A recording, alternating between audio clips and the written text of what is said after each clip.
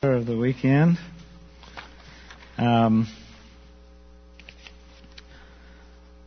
couple of announcements. Next Wednesday night will be different. We're gonna we normally what time we normally have supper? 5:30. Normally we have supper at 5:30, and next week everything starts at 6. And we won't have Bible study as such in here. We'll have pastor appreciation, just fellowship in the gymnasium. Pastor Greg will be back, and we'll celebrate that too. And so next week at 6. Church is providing the meat, but it's covered dish other than that. So bring something along. Come at 6, and we'll enjoy each other's company. How about that? And yeah, I'm not going to pay for my supper next week.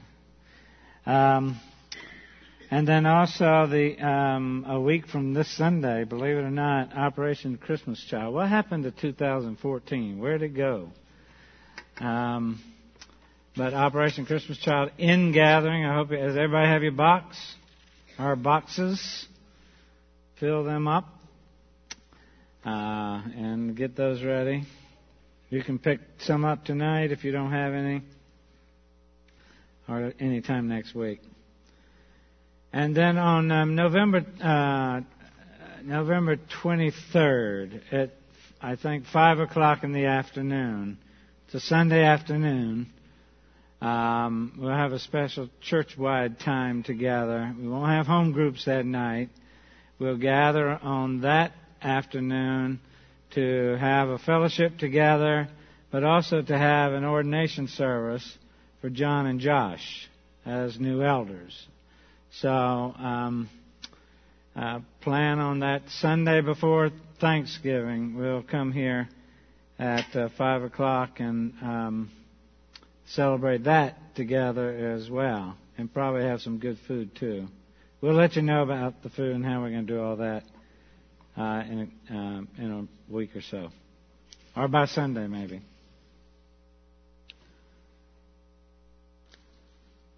I think that's everything.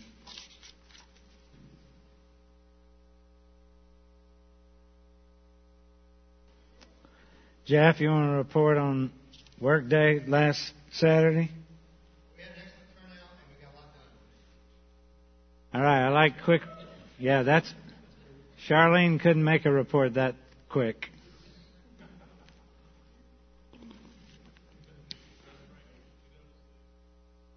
Oh no, I didn't. Great. What'd you cover them with? It's amazing what gets done when I leave town.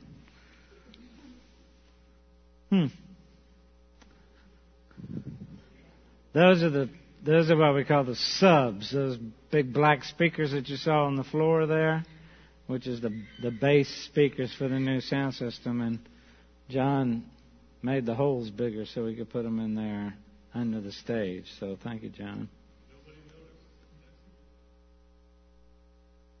But they noticed when they were out. Believe me.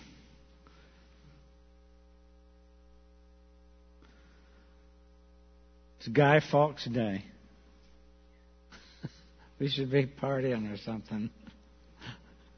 Does anybody know what Guy Fawkes Day is? Who knows what? Oh, okay, all right.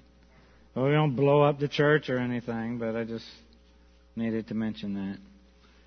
If you don't know, in the early 17th century, there are about 15 to 18 Catholics that wanted to assassinate the king so that England could become Catholic again instead of Protestant, and they failed in their attempt. There was this guy, I don't think he was very bright, although people say he was, but there was this guy guarding the gunpowder that they were going to blow up, I don't know, Buckingham Palace or something. What were they going to blow up? Yeah.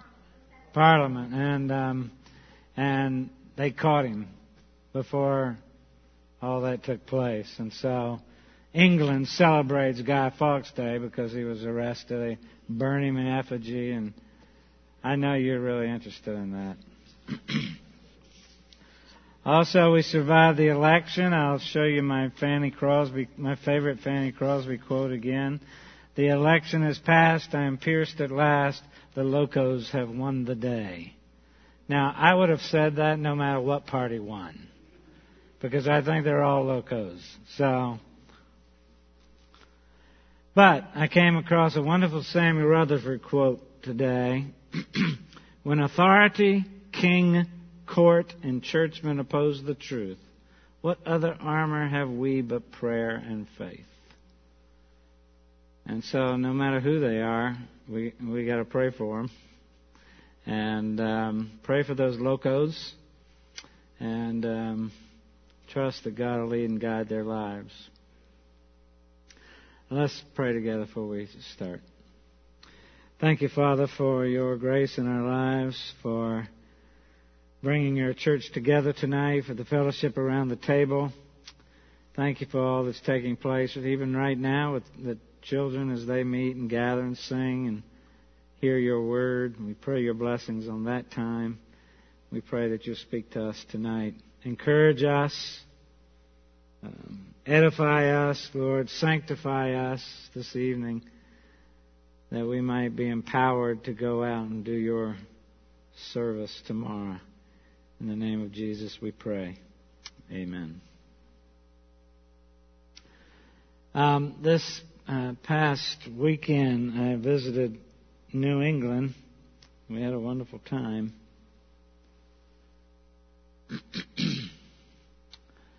And when a Southern Baptist pastor from South Carolina shows up in New England with some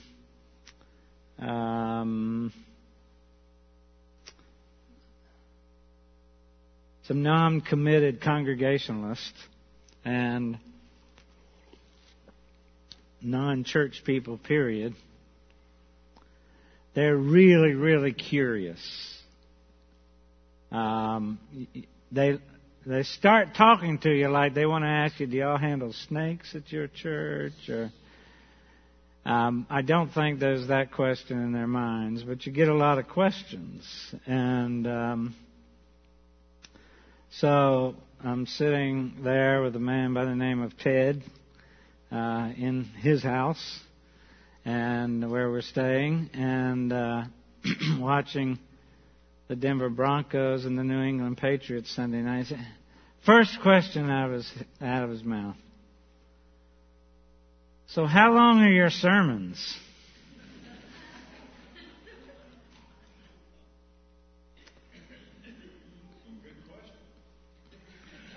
Yeah, I thought maybe he would ask something else first, but we talked about other things over the weekend, but that was his first question, specifically about what I do. And I told him they could be 45 minutes and up. Now, y'all don't laugh. And his eyes kind of got big. And you realize in conversations like that that's such a strange phenomenon, that this idea of expository preaching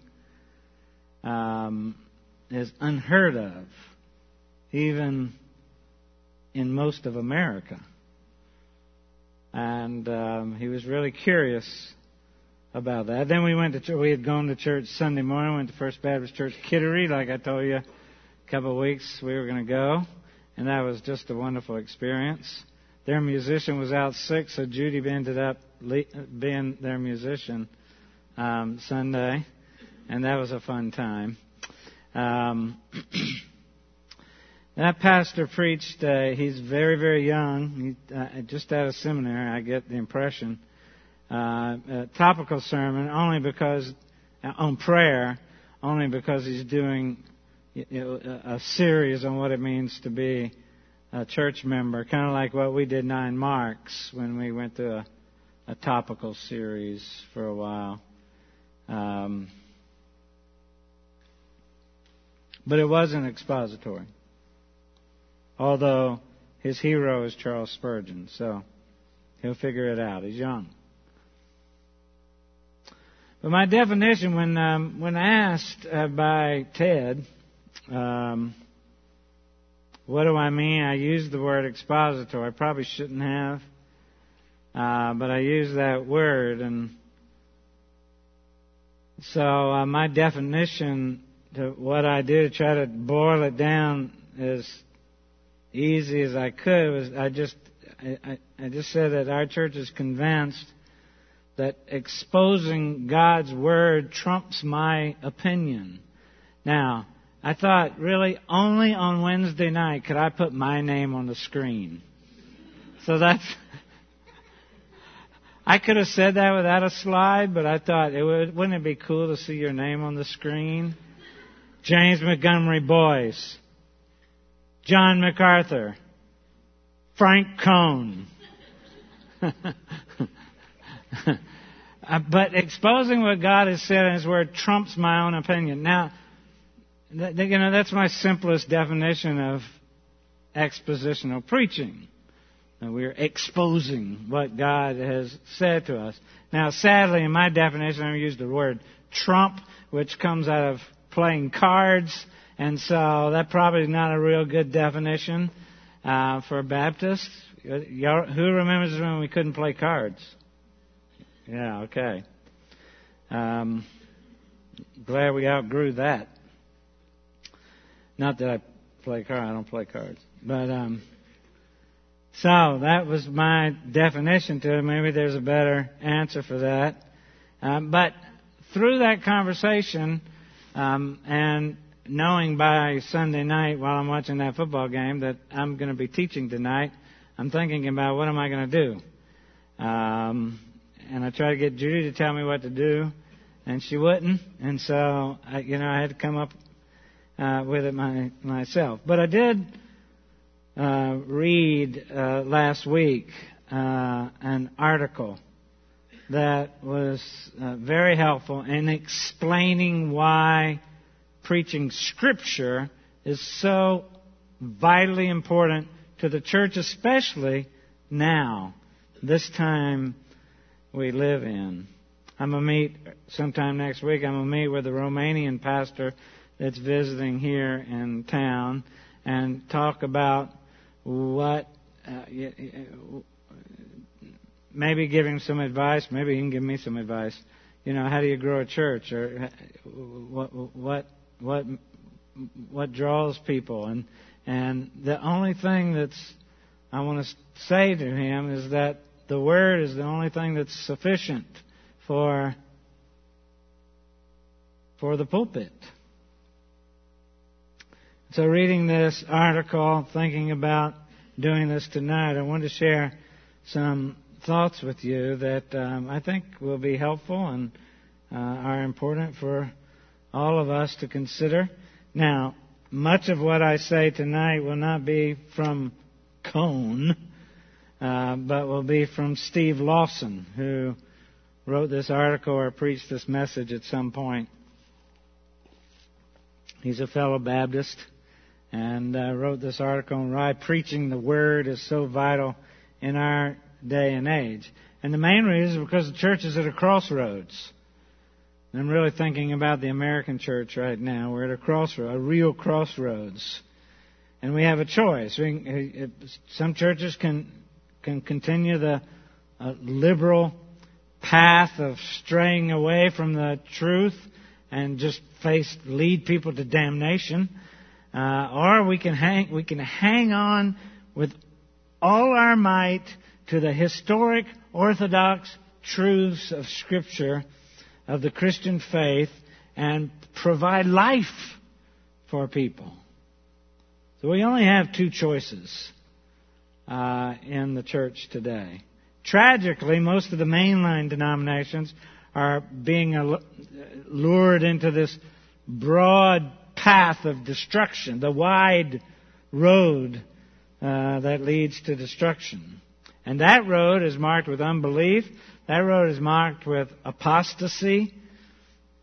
And apostasy is nothing but just straying away from the truth. And as a result, we're witnessing the decline and the death of many denominations, the decline and death of their seminaries, decline and death of many missions agencies and many ministries, because they're choosing that wide path in order to reach those people who are seeking.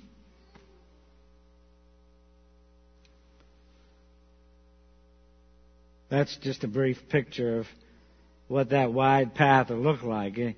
Your wide path is you water down your message so much so that you can reach the most people, and you lead all those people into false conversions. But I want to focus tonight on the narrow path. What it means for us to grab hold of and embrace scriptural truth, to embrace the sovereign lordship of Jesus Christ. And we can praise God that there are many, many places existing today where there's this renewed commitment to the authority of Scripture, to the fundamental belief that the saving work of Jesus Christ is all that's necessary for there to be hope in people's lives today. And among this faithful remnant of people that are going down, that have chosen this narrow path, there are many new churches and there are many new ministries that are being raised up, and God is using them to carry forward the banner of truth. And we hope and pray Grace on the Ashley is one of those ministries. But for those who hold strongly to biblical inerrancy and sovereign grace, there's another important issue that needs to be addressed, and that is the sufficiency of Scripture. What does that mean? We talk about sola scriptura. We talk about that. It's a crucial issue. We talk about this being a divinely inspired book. We talk about this being God's Word. We talk about it being sufficient for everything. And then we wonder, when we start thinking about it, what is it capable of doing? What is this Word capable of accomplishing? And when we ask those questions, it seems to confuse people. Well, I don't know. There's a problem in the evangelical church in dealing with the sufficiency of Scripture. We can handle saying that Jesus is sovereign. We can handle saying that the Bible is divinely inspired. But there is a problem in the evangelical church in dealing with the sufficiency of Scripture. James Montgomery Boyce, he was the pastor of 10th Pres in Philadelphia for many, many years. He observed that while churches confess belief in biblical authority, they're still undecided, he says, whether the Bible is sufficient for the church's life and work. We confess its authority, but we discount its ability to do what is necessary to draw unbelievers to Christ, enable us to grow in godliness, provide direction for our lives, and transform and revitalize society. And so as a result of that particular problem, the church today, the evangelical church that has chosen that narrow path, is still using things like they're adding entertainment to that exposition, or are adding performances with their preaching. You don't see us perform, I don't think. Or theatrics to their theology, Boyce would say. With great insight he adds, in the 16th century, the battle was against those who wanted to add church traditions to Scripture. But in our day, the battle is against those who have to use worldly means to do God's work. he argues the sufficiency of Scripture is the urgent issue of the day that must be addressed in the evangelical church. And by sufficiency of Scripture, what we mean is the ability of God's Word to produce any and all spiritual results intended by God when it is accompanied by the supreme power of the Holy Spirit. And by that particular definition, that position, it does not mean that all truth of every kind is found in Scripture. It doesn't imply that everything Jesus or the apostles ever taught is preserved in Scripture. That's not what it means. We've got passages that remind us of this. John 20, verse 30. Now Jesus did many other signs in the presence of His disciples, which are not written in this book. John 21:25. Now there are also many other things that Jesus did, were every one of them to be written, I suppose that the world itself could not contain the books that would be written. So not every truth do we have in the words of Scripture, but we have everything. It is sufficient. We have everything that God intends for us to have to accomplish what God intends to accomplish. All in that book. It affirms everything necessary for the spiritual well-being of individuals, both in salvation and sanctification.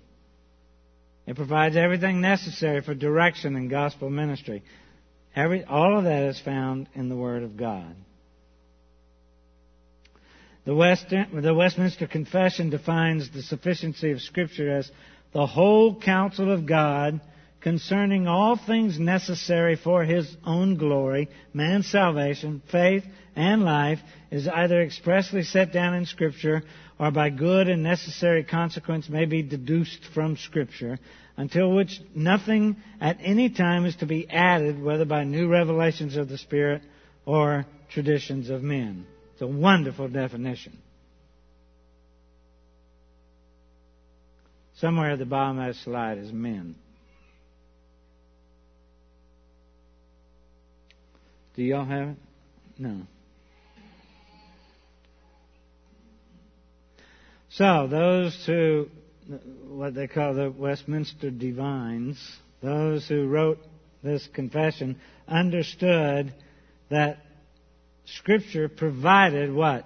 All things necessary for a believer to live the Christian life in a way that is going to be pleasing to God.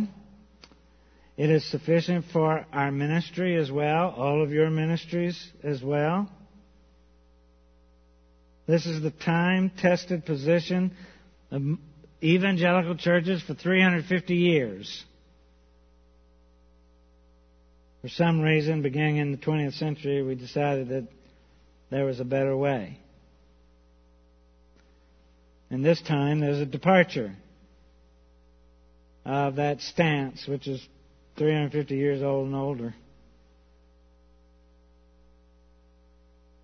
Nowhere is this lost confidence in the sufficiency of Scripture more clearly seen than in the pulpits of today.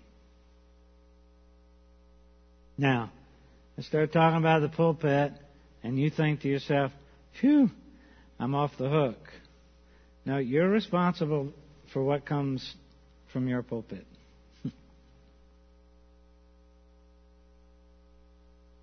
Biblical preaching has pretty much been crowded out of the life of the contemporary church. And what's been put in its place are just tactics for church growth. Now, these comments about church growth may seem a bit dated, because we've been fighting that issue since the church growth movement of the early 80s, late 70s. But sad to say, it became so entrenched in the evangelical church in America. And then when the Iron Curtain fell, we exported all our seeker-friendliness to other countries, mainly in Eastern Europe. Sad to say, the pulpit almost seems to be in in the way of the modern church today, that we're giving way to Satan's desire to reach as many false conversions as possible.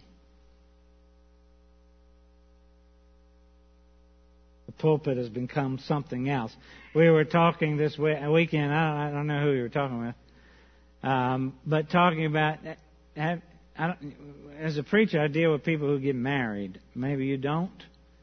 But it's interesting that today, just in the last 20 years, that the event, the party celebration of a marriage is the priority. The ceremony itself, the worship service that takes place, is secondary. In fact, you find now somebody who gets paid big bucks to be called a wedding coordinator, and they know nothing about a wedding ceremony. But they know what color tablecloths you should have. And so we've watered down the pulpit in a lot of ways. Worship styles, marketing strategies, all those things have taken priority over a solid commitment to straightforward biblical exposition. Our preaching has become man-centered. It's been overrun with doses of cultural wisdom. We like to give therapeutic advice in our messages. Psychobabble, pragmatism, all those things, political agendas on some pulpits. And you mix all those things together, some cute little personal illustrations, and that's a sermon today. And it's been a slow shift, and it can only be described as a complete collapse to a commitment to God's Word. So the crisis that confronts Bible-believing churches and ministries, organizations, whether they realize it or not, is this matter of the sufficiency of Scripture that I started out talking about. We got to ask the question, a couple of questions we need to ask. Is the Word of God capable of performing all that is necessary to fulfill God's purposes in the church?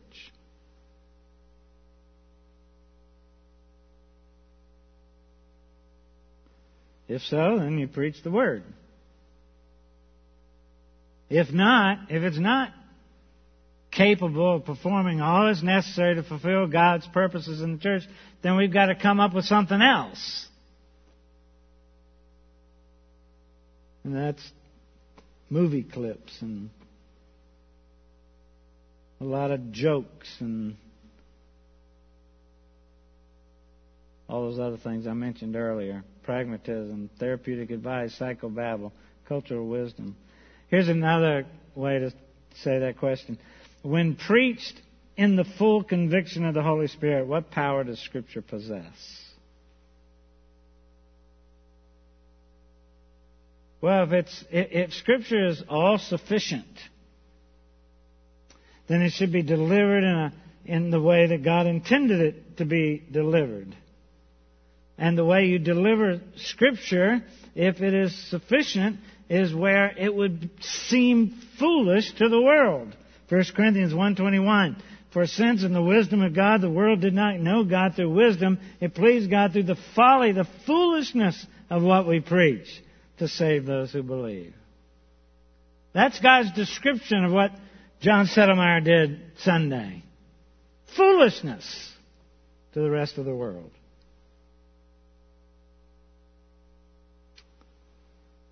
But if God's Word is not sufficient, then we understand why it's so easy for so many pastors to find alternative means to supplement what's lacking in their ministries. Not until we all of us, not just pastors, are persuaded. Not until we're persuaded of the sovereign authority of Scripture and its supernatural ability to will and work all God's good pleasure will we preach the Word with utter abandonment. Lawson says, with red-hot passion, with audacious boldness. So, let's look at the Scriptures again. With what time we've left, with 3 points that might be helpful to you. I meant to print. I had a sheet to print out and give you, and then I didn't do it. Sorry about that. But you're smart. You can remember 3 things, right? First, Scripture possesses divine power to convict human hearts. Exposing sin, revealing a person's true need for grace. Sovereign grace. Convict, that word convict refers to a judicial act. Indicting someone who's broken the law with a view towards sentencing that person. That's what Scripture does. It convicts. You get convicted when you read Scripture? Do you? 2 of you do.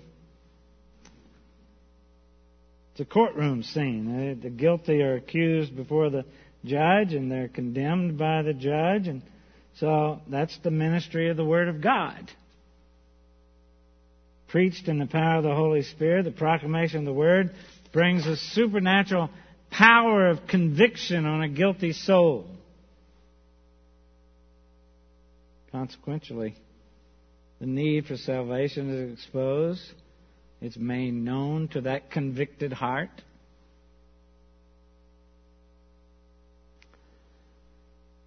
So we have that in Hebrews 4:12. For the Word of God is alive, active, and sharper than any two-edged sword, and piercing as far as the division of soul and spirit, of both joints and marrow, and able to judge the thoughts and intentions of the heart.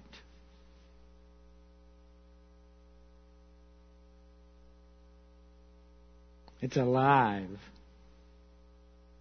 Full of life. And that word zon, that Greek word, means divine life, supernatural life, the very life of God itself. So the Word of God is alive. The Word of God has the life of God in it.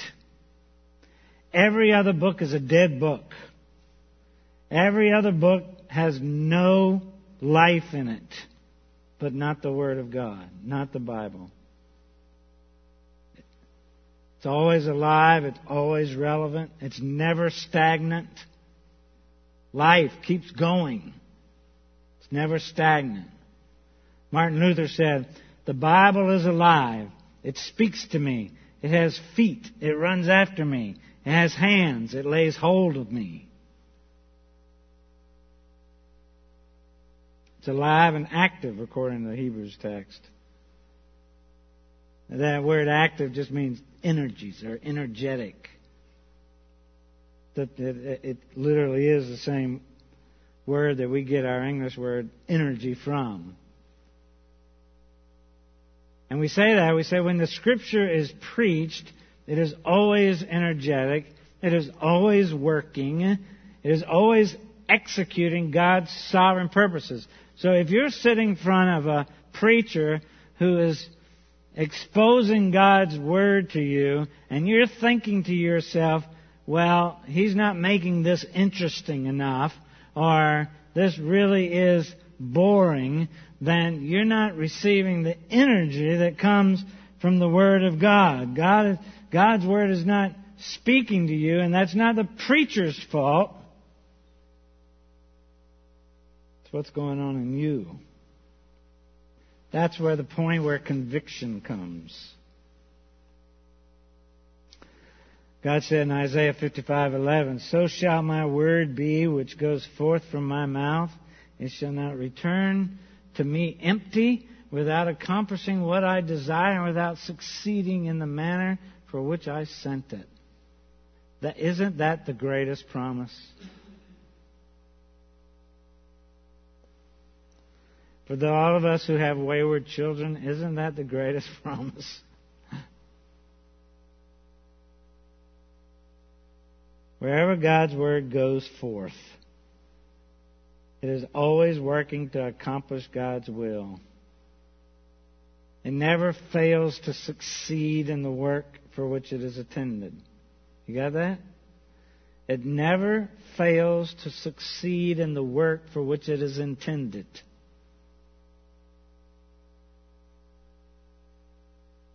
It is always, God's Word is always capable to fulfill God's eternal purposes in the world. Sharper than any two-edged sword. That's sharp. Incredibly sharp. It can cut deeply into the human soul. And two-edged means it has the ability to cut both ways. Pretty efficient, too. The sword is the Spirit, able to build up and tear down, comfort and afflict, harden and soften, save and damn. Charles Spurgeon said, of this divine dagger, all edge, no blunt side. So, when God's Word is proclaimed, it doesn't just provide scrapes. It doesn't just scratch us. They're not just flesh wounds. God's Word penetrates deeply into the facade of a person's life. And it cuts all the way to, what Hebrews say? Cuts all the way to the joints and marrow. Pretty deep. The Bible is able to reveal that the depths of our depravity. It doesn't just scratch us and make us feel, oh, I need to be better tomorrow. No. It cuts deep. Reveals the depravity of the human heart and the need for saving grace. There's no worldly message, there's no conventional wisdom that can do this. That's why I said in the cone definition at the beginning that it trumps my own opinion. Because my own opinion is not sharp and it won't cut deep into your heart. But the promise is God's Word will. It's razor sharp. Penetrating into the recesses of the soul. It doesn't just stroke our felt needs. Now, here's what the Word is so sharp. You talk about people preaching to your felt needs. The Word of God is so sharp, it penetrates directly to your unfelt needs. And it hurts. Exposing the heart for what it really is. Desperately sick. Jeremiah tells us that. The heart is deceitful above all things and desperately sick. Who can understand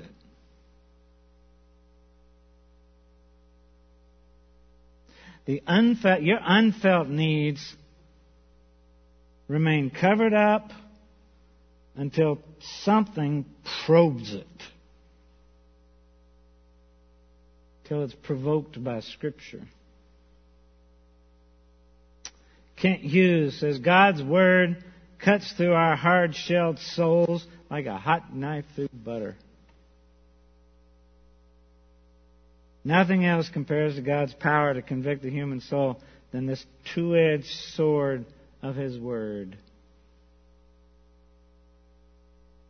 In this superficial age we live in, we get these fake messages from pulpits,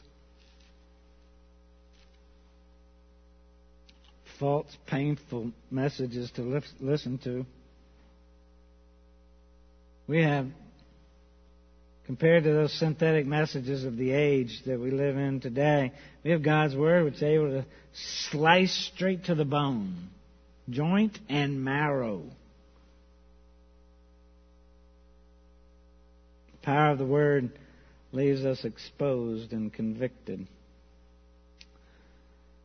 And with the confidence of Scripture, John Calvin wrote, "There is nothing so hard or firm in a man, nothing so deeply hidden, that the efficacy of the Word does not penetrate through it."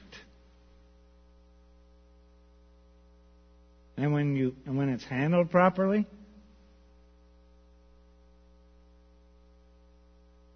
and I'm not suggesting that the Word is always handled properly here in our church, at least from my end. There are times I fail as well doing that, but when handled properly,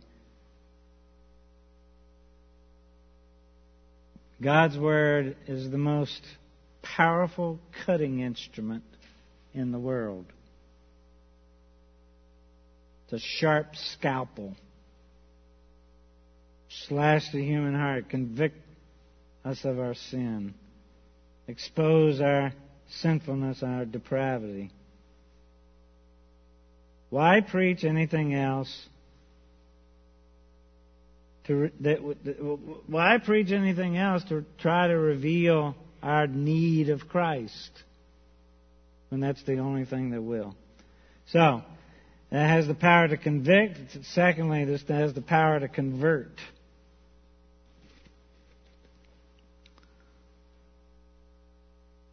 No one can be saved apart from hearing and heeding the Word of God. You get that? So we talk about, our witnessing. I think I mentioned this a couple of weeks ago. We talk about in our witnessing how important our story is. It is important for people to understand that God's Word changed your life. It is important that God's Word had the power to turn you around. But your story is not enough. In your witnessing, only the Word can save a soul. For I'm not ashamed of the gospel, for it's the power of God for salvation to everyone who believes. It's the gospel that's the power of God for salvation to everyone who believes. The Jew first, and also us Greeks. Bunch of pagans. The time is fulfilled and the kingdom of God is at hand. Repent and believe the gospel, Jesus said. That God's Word brings the kingdom of God to those born as aliens, those who are estranged from Him. Peter wrote in 1 Peter 1:23, "You've been born again, not of perishable seed, but imperishable, through the living and abiding Word of God." Has the power to convert. That is, the imperishable seed, God's Word, contains the life of God. You get that? It's alive, the writer of Hebrews told us, and it contains the life of God that can be placed in the lost sinner who can be born again. It contains divine life. The sovereign working of God's Holy Spirit. The Bible is able to generate the new birth in us, which we've seen in the first part of John 3. Create the new birth in those of us who are spiritually dead. That's what the Word is able to do.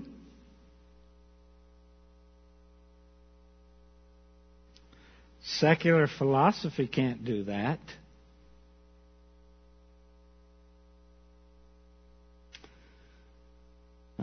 Human ideology can't do that.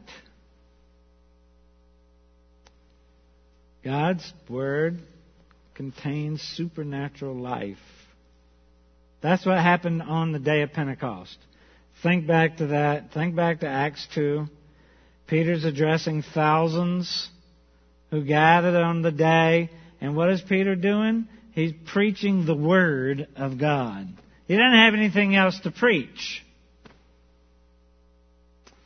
He doesn't have the internet where you can go get a fake sermon preacher that day. All he has is the Word to preach. And so he preaches Joel chapter 2, a few verses there. Explain who the Lord is. He quotes Psalm 16, Psalm 132, and Psalm 110. It's a powerful presentation of the Word of God. And how God's Word had the power to convert. How God's Word has the power to save souls. And that crowd was what? They were cut to the heart. That's what the Bible, they were stabbed as with a knife, as with a two-edged sword. They said, well, brothers, what should we do? Peter says, repent. Be saved from this perverse generation. And what was the result of him preaching the Word? 3,000 souls were saved. All sufficient power of Scripture to convert. No entertainment from Peter. Just exposition. The Word is abiding, able to perform a lasting work. That's a wonderful word we see in that verse. It's abiding. That means it's able to do a lasting work in a soul that can't be undone. A wonderful promise. The conversion that Scripture produces is not just a passing fancy. It's not going to change somebody's life for a few days and then they're going to go back. It lasts for all eternity. And that verse says, the power of God unto salvation. What we have today is that there's the reason that we see throughout our nation all these feel-good sermons from the pulpit is because people have lost confidence in the sufficiency of Scripture.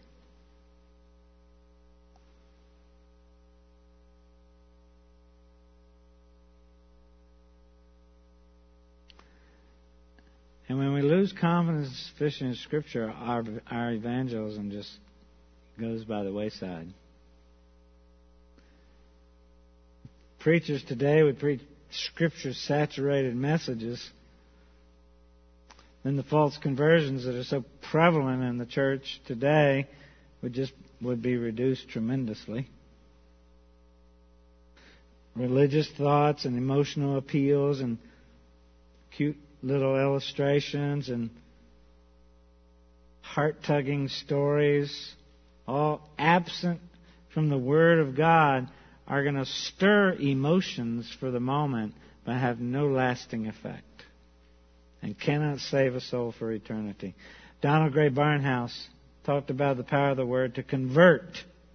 The interrelationship of faith, the hearing of the Word of God, are at the heart of the whole process of transforming an individual from a child of wrath into a child of God, is by the transforming power of the Word.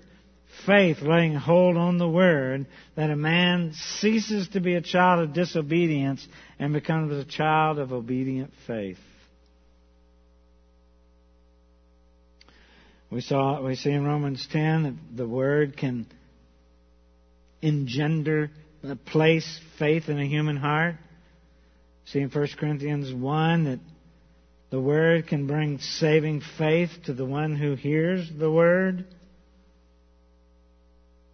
Paul talks about the sacred writings able to make us wise for salvation. He's talking to Timothy in 2 Timothy 3. And how from childhood you have been acquainted with the sacred writings which are able to make you wise for salvation through faith in Christ Jesus. There can be no true saving faith in Christ until His Word is clearly and forcefully proclaimed. So why would we want to preach anything else in order to convert people?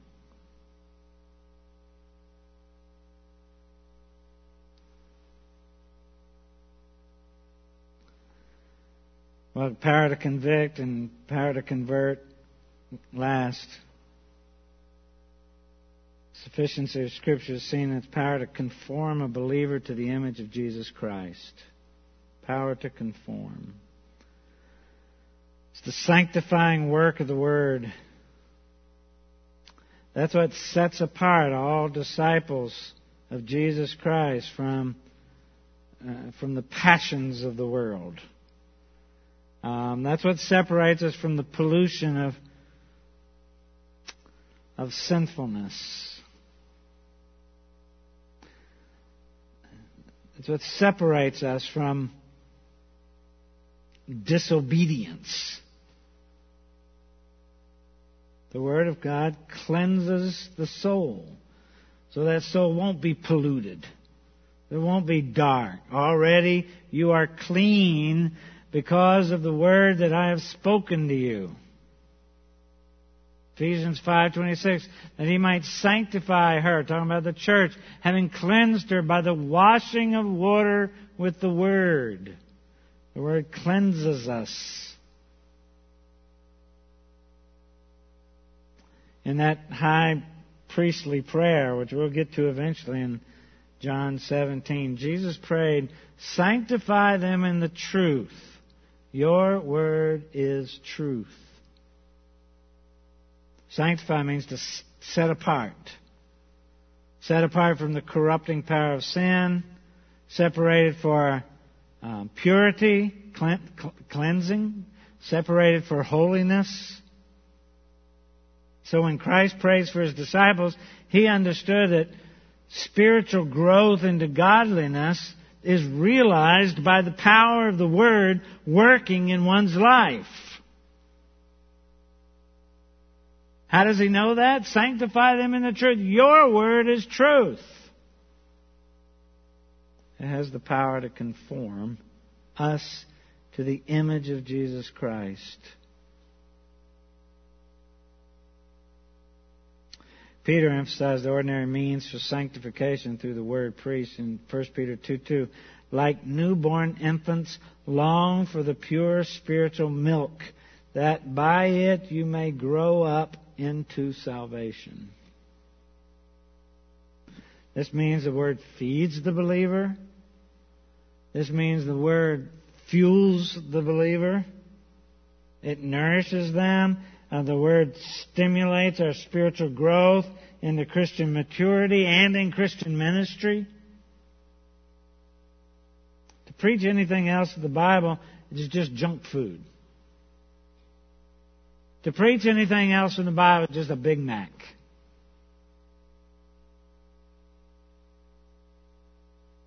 And that sort of diet, what does that do? Clogs the arteries.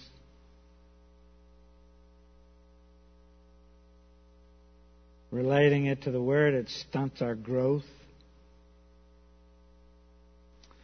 Confines us to a state of malnutrition. You don't know how many funerals I go to and do for stirs for people who don't have a pastor, which the reason I do it is because chances are they don't have a church. And that's proven true for 99.9% of those funerals that I go down there and do. But they'll say they go to church. And just to hear them talk, you realize how malnourished they are. And dying in their sin.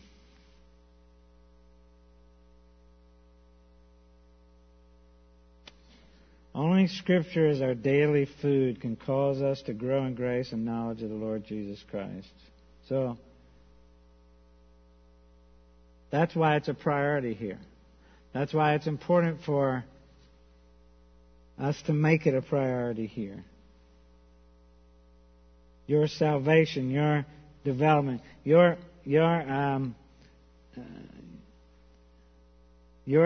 elders are responsible for your souls.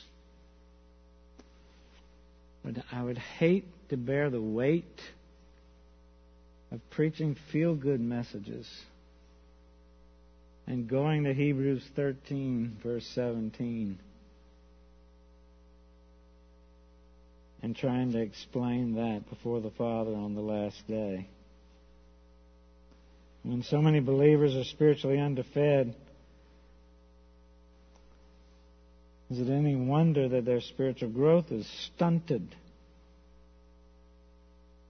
It's important we renew our commitment to a full feast of the Scripture. If congregations are to mature, then we must bring to our congregations consistent biblical preaching. Why preach anything else to grow believers? So in light of all this, there are other points we can make. But in light of all this, the question must be asked, what does it matter if there is belief in the inerrancy of Scripture without confidence in the sufficiency of Scripture? You get that? What does it matter if there is belief in the inerrancy of Scripture, which Baptist, Southern Baptist, that's a whole big thing for us. The Bible's inerrant, right? There's not an error there. No mistake in Scripture. What does it matter if we have that particular belief in inerrancy without confidence that it's sufficient to do all those things? Convict, conform, convert.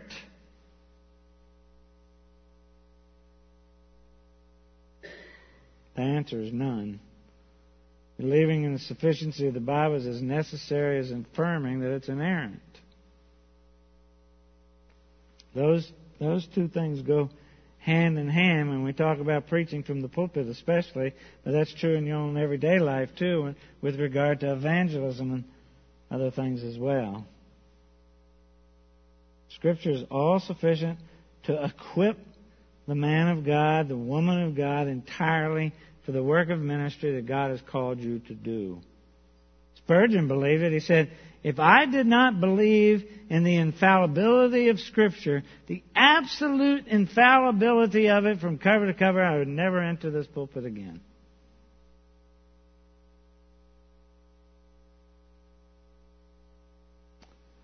Preachers and churches today must be fully persuaded of both the purity and the power of Scripture.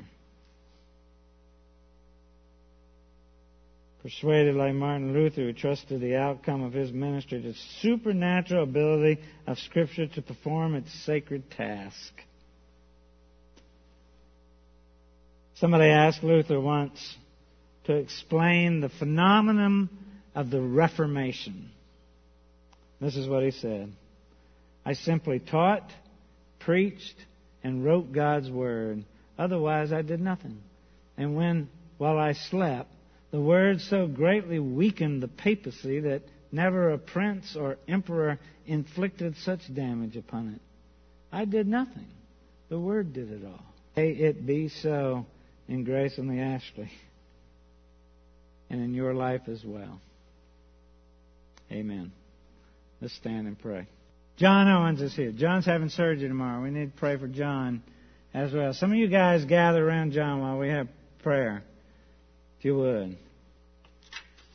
I didn't see him hiding back there. I'll tell you what, just whoever's led to pray for John, go right ahead and I'll close. God, we thank you for John and his ministry to all of us. We pray, Lord, that you would prepare him for tomorrow. We pray for the surgeon, the nurses, doctors who take care of him tomorrow, that they'll get a good night's rest, that they'll do exactly what they're supposed to do, and that his recovery will be quick, Lord. There'll be a period of time he can't drive as he recovers and things like that. We pray you just give him patience through that recovery period and strengthen him and heal his body. We thank you for the bodies you created, Lord. We thank you, too, for the body of Christ that's gathered here, able to pray for John, able to spend this time together tonight, able to prepare our hearts even for Sunday's proclamation of this all-sufficient word we've talked about tonight. Lord, do your work in our lives and our hearts as we leave this place. Keep us safe. Father, give us a good night's rest. Help us wake up refreshed, ready to serve you another day and for your glory. In the name of Jesus we pray. Amen.